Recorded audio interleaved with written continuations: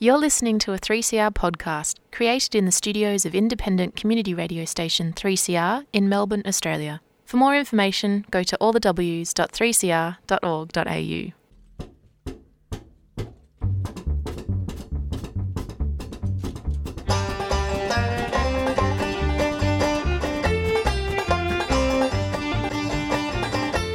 G'day, this is Jackson McInerney reporting for Stick Together, the only national program dedicated to union news, workers' stories and social justice. Produced in the Melbourne studios of 3CR Radical Radio and broadcast around so-called Australia on the Community Radio Network. The program is produced on the unceded land of the Wurundjeri people of the Kulin Nation, and we pay respect to elders past, present and emerging.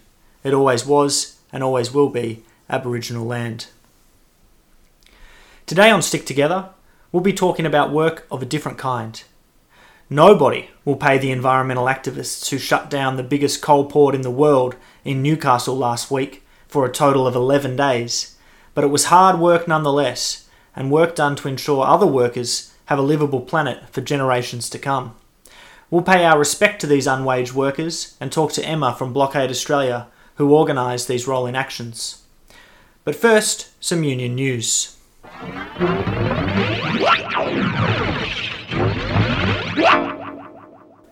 After 2 days on strike, United Workers Union members across 7 toll distribution centres have claimed a victory and will return to work ahead of the busy Christmas shopping period. Members at 5 sites in Victoria, 1 in South Australia and 1 in New South Wales, voted last week to accept a new offer from Toll after overnight negotiations. The new offer includes a 3% pay increase each year for 3 years, more than 100 new permanent jobs, improved union and training rights, increased redundancy, and a guarantee that if workers are moved to a new toll distribution centre, their wages and redundancy provisions will be maintained. The new agreement will cover all new toll warehouses with a minimum starter rate of $25 an hour at every site. United Workers Union National Secretary Tim Kennedy said, "Our entire union, 150,000 workers in different industries across the country, congratulate the workers at Toll who took the brave step to hold the line. Their efforts have paid off. This dispute also shows that big companies and corporations are disconnected from reality. Workers, economists, politicians and even the Governor of the Reserve Bank have been saying for some years that stagnating wages are hurting us all. Meanwhile, workers at Toll were forced to take strike action for a 3% wage increase." On Monday this week, workers at Country Road Warehouse in Truganina in Melbourne's west were successful in achieving a $1 per hour wage increase, 20 new permanent positions, and set increases in a new EBA. Here they are celebrating their victory on Monday morning.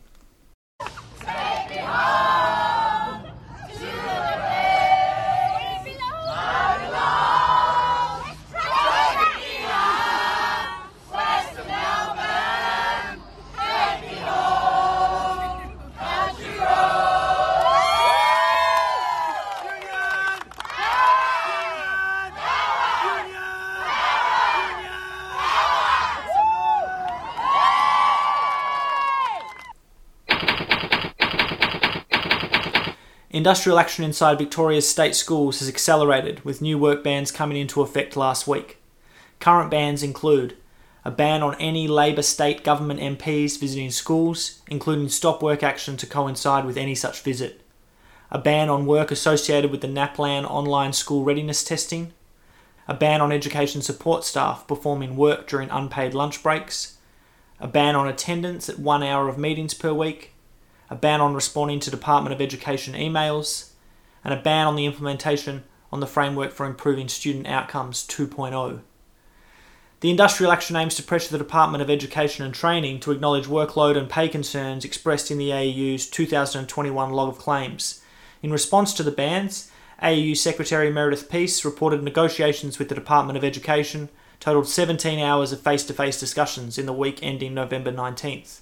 Ms Peace wrote, "Experience tells us this is a sign that our claims are being taken seriously, and this week the time spent negotiating will increase further." And that's all for Union News. Hey you mob, this virus is hanging around far too long, don't you reckon? Uncle Jack Charles here, and I for one would love to be back with community. This just isn't possible without vaccinating our community. You can contact your local ACCO and they can give you the information you need to book you an appointment so you're on your way. Together we can do better. Community, unity, immunity. #Vaxxed and Proud.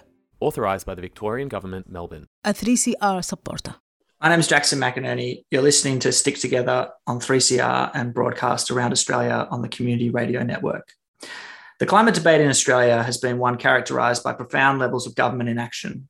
So often, this lack of committed change at an institutional level is excused by a profit commitment to the fossil fuels industry and the workers it supports. Government officials love to talk, often erroneously, about the numbers of people relying on coal for their incomes. In truth, thermal coal workers make up just 0.29% of so-called Australia's 13 million employees. The political clout of this relatively tiny industry worker-wise comes from the billions of dollars of dirty profit that flows into the coffers of wealthy executives and shareholders. Much effort from the ruling classes goes into painting a myopic picture of what work is, the exchange of labour for capital to the benefit of a powerful few. Last week, we witnessed work of a different kind. The full-time, hard work of environmental activists from Blockade Australia was on display in Newcastle as they shut down the biggest coal port in the world for 11 consecutive days from the 8th to the 18th of November. We're lucky to be joined now by Emma from Blockade Australia, who has been with the group through these actions, which use lock-ons, tripods, abseiling attachments and machinery shutdowns to stop the bigger machine for more than a week. Emma, can you talk a little bit about why you're doing this work? Yeah, thanks so much for having me, Jackson.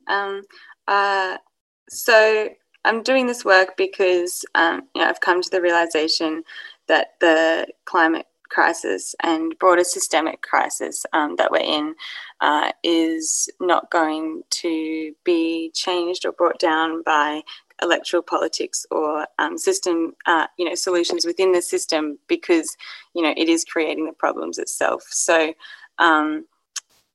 people have formed a collective called Blockade Australia that is organised offensive resistance to Australia and its extractive, exploitative regimes and the climate crisis that it's causing.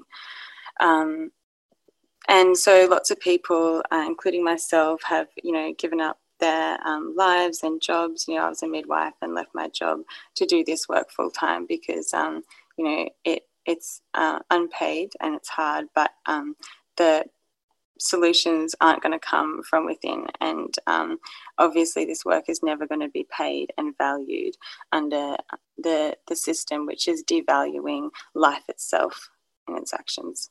How do you think the coal industry impacts workers in this country? We hear that a lot in the mainstream press. Did you run into any coal workers during these actions? Funnily enough, no, ran into very few workers. There's obviously the train drivers. There's usually a couple of them that usually work in the mines themselves. And then at the port, there's pretty much no workers. It's all automated. There's massive, monstrous machines which are loading millions of tons of coal ripped from the earth to be exported.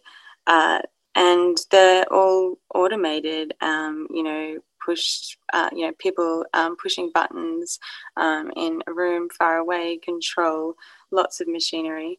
And so that takes very few workers. And then the only workers at the port really are the security who are there to, protect this exploitative, extractive supply chain. So, yeah, unsurprisingly, very few workers in the industry. Yeah, I think it is surprising from the rhetoric that's deployed by politicians about coal workers. But, yeah, it was a feature of the footage that Blockade Australia have been broadcasting, that there was nobody in the background of the activists, maybe a few security guards, as you say. And it's a frightening factor of capitalism around the world that, one of the jobs you always see advertised is military and police and jailers. These are the careers that are on offer to the young. I think it's a striking feature. Yeah, that's right, because they're the enforcement arms of the system. Because I guess, from the beginning, people have been resisting this, extractive, exploitative system since colonization, 250 years ago, and before that, across the world. People, it didn't make logical sense to treat the land in the way that we do and to treat people in the way that we do. And so, we need all these paid incentivized gang members like police, and politicians and the rest of them that kind of, enforce these draconian laws, which don't make any sense. They're prioritizing, ripping up this earth over caring for, what sustains us. So I just want to play a bit of audio from Hannah, who suspended herself from a stacker reclaimer, which moves coal from trains to boats in Newcastle, as she explains how she made up her mind to do this action. This is humans trying to survive. This is humans trying to overcome the system that is killing us, that is enslaving us. And we're trying to induce the social tipping points, which will give us a chance at another generation. What a wild thing to want. If we can be brave, then I reckon we've got the upper hand. And we have to be brave. I was thinking about this the other night. I was like, yeah, definitely scares me, the thought of running through piles of coal, getting, followed by a police helicopter. That's not fun. That sounds terrible. But what scares me more? I just think back to New Year's Eve when I thought I was going to die in a fire that's caused by climate change. And that's the barest glimpse of what's going to happen. So Hannah's description there of the 2019-2020 bushfires is familiar to far too many people. In the shadow of these catastrophic fires, and after all the collective gasping and cooing at COP26, what's your sense of the urgency of this matter?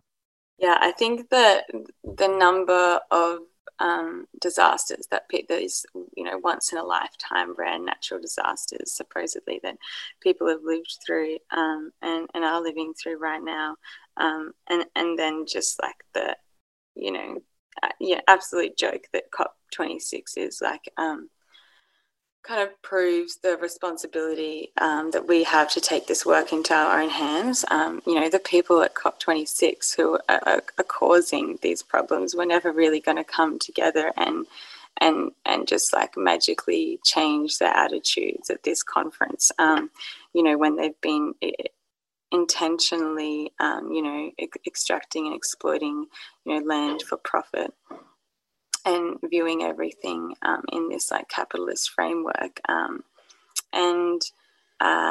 So they were just never really going to create solutions that were going to give us a way forward. It's interesting, isn't it, that there's so much language about criminal activity, like Hannah, spoke there about her fear of being chased over coal stacks, but the retribution of the state doesn't end there. The so-called Environment Minister, of all people, in New South Wales, Matt Keane, called for activists to have the book thrown at them in court, and Labor's opposition police spokesperson, Walt Secord, supported the creation of a special task force to deal with environmental activists.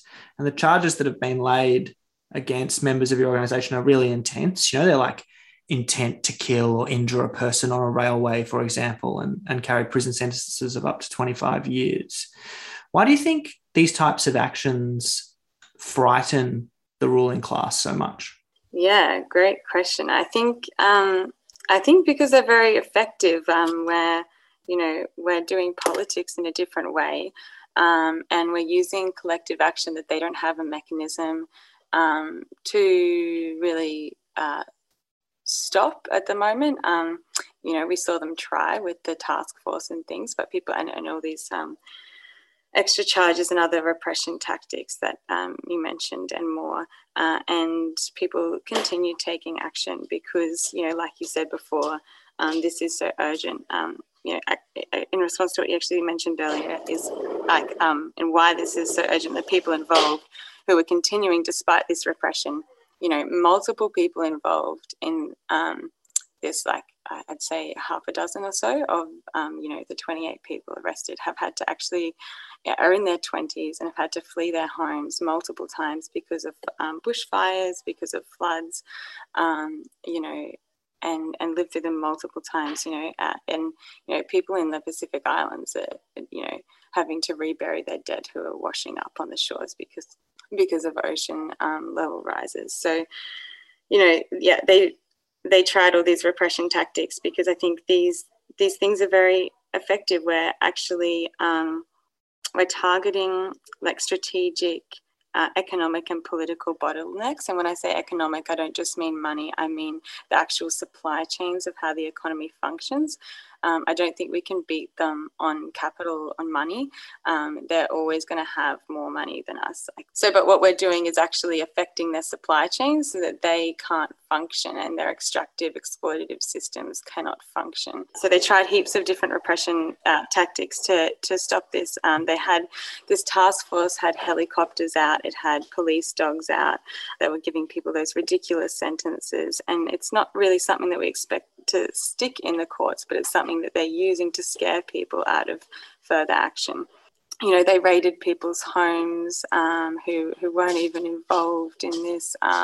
They seized people's cars and they did pain compliance techniques on people who were immobilized or locked on, all kinds of different things. And they're all just scare tactics, and it all just proves that the state doesn't know how to deal with this or stop it from happening. So they're just going to kind of scare you out of trying to do it. But the reality of the situation is that the crisis that we're facing is so much scarier and will result in so much more suffering and death than what we're facing now and what we will face because of this action.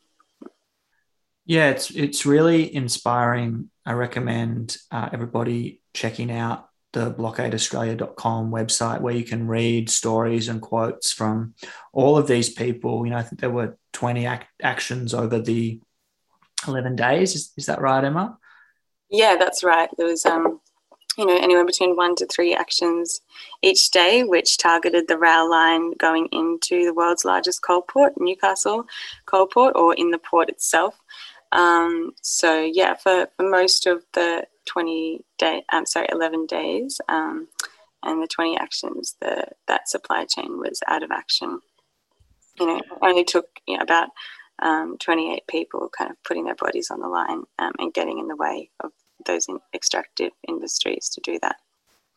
Yeah, it's really interesting what you say too about economic bottlenecks. Like, as you say, it's a complicated process to take on international finance and capital, and the way they can redirect funds and redirect ships and whatever. But if you can stop people in mines, receiving critical supplies or supplies from reaching port, that can be a really profound impact on their profit, but also just their functioning. And we've seen that historically too with, actions and secondary boycotts around ports and, stopping medical supplies and things like that to really put the squeeze on the system.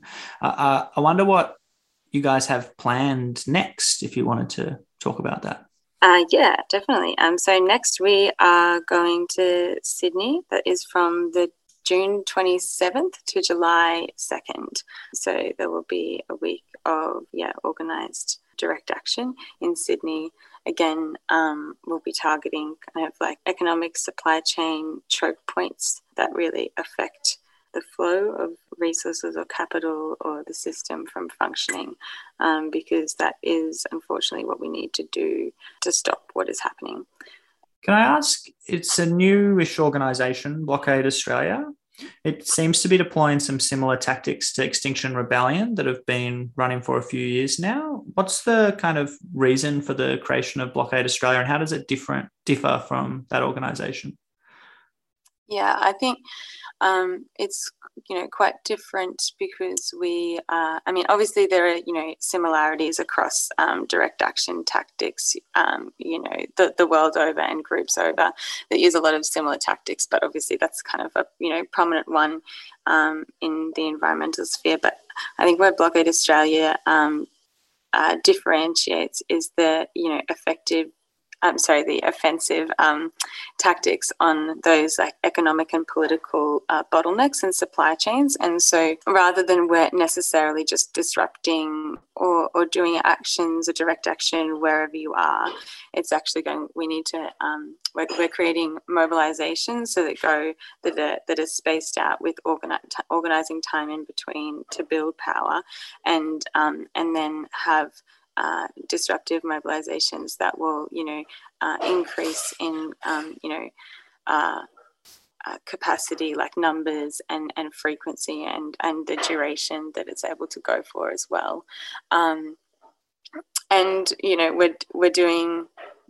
So we're doing these periodic mobilizations that target these kind of choke points, and we can't just necessarily mobilize where we are. We need to pick the biggest target that is the most effective and going to affect the system in Australia the most. And so we've started with the world's largest coal port, and next we're going to Sydney, which is pretty much in the heart of where colonisation and this extractive exploitative system began on this continent. Is there any specific targets in Sydney, or is that something you're kind of not discussing at this stage? It's something that I can't really discuss at the moment. Barnaby Joyce has suggested shutting down the Sydney Harbour Bridge. So, but who knows really? We won't be saying just yet. But if people kind of do want to get, more involved and find out more, we are doing an online info night soon on the 24th of November. So that's actually tonight when this will go to air. So that's tonight for listeners. Oh, okay, great. Yep. So tonight, 7 p.m. And there'll be a bunch more in-person ones as well. Just check our website at blockadeaustralia.com or our socials on Facebook or Instagram, and we'll be doing some more in-person ones in like Sydney and Melbourne, Coffs, Brisbane, Newcastle, in the Northern Rivers, and a bunch of different places soon. Yeah. And how are the spirits of those that are facing the courts? Like, how are you supporting people after these actions? Yeah, so it's generally a very supportive community. Unfortunately, some people have been just given ridiculous and repressive bail conditions, which are intended to punish people and deter people. Some people were told to leave the state whilst on bail. So obviously that's sad for people here and someone and for not being able to have that same community around. And someone actually at the moment has been remanded in custody and is going to court tomorrow. They were arrested last week. They'd already actually been held illegally and just kind of with no explanation, no further court date the week before when they did an action standing on top of a coal train. And then the next week they were also arrested near the port, and they have been held in remand until their court date on Monday. So we're hoping they will be out and with us then. They just didn't get sentenced at their last court date. It's just ridiculous, ridiculous, but also expected when you have such organised resistance to Australia, that Australia would kind of deploy these oppressive tactics, which they've always deployed on people. I mean, Australia was set up as a penal colony, so yeah. But generally, people are in good spirits, and it's a very supportive community. But obviously, some heartache for those that can't be with us and are still, in prison, in a prison cell right now. Yeah, it's honestly horrendous how many people are in prison just awaiting their sentence to be heard or awaiting trial at the moment in Australia. It's criminal. And, I'm sure lots of supporters around the country would like to help make bail for these people and support. And I think you can make donations through the website. Is that correct, to support your battle through the courts? Yeah, that's right. We have a chuffed on the Blockade Australia website and on our socials that goes towards various things, organising kind of this resistance. Yeah, and we've got some lawyers who are doing some pro bono work and helping these people out that need it. Yeah. Awesome. Well, thank you so much for talking to Stick Together today, Emma, and thanks for you and your comrades' work out there in Newcastle, and all the best. Thank you so much for having me. It's a great discussion. Thanks very much for listening to this episode of Stick Together. My name's Jackson McInerney. After that interview, I was wondering whether there was a union for people engaged in direct action, and it turns out there is, in Ukraine anyway. It's called Direct Action, and it's a student union trying to fight for student rights. So take care, and remember, whoever you are and whatever you do, there's a union for you. Stick together. We're going to go out with a little bit of music from Australian musician Jen Clower. This is called Analysis Paralysis.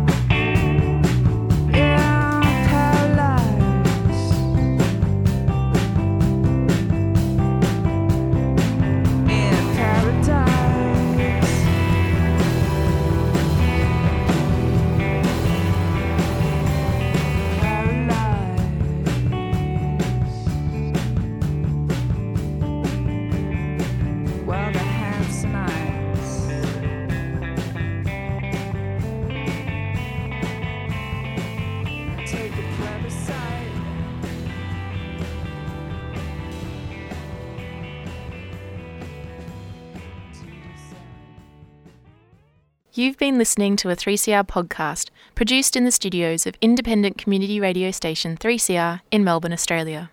For more information, go to allthews.3cr.org.au.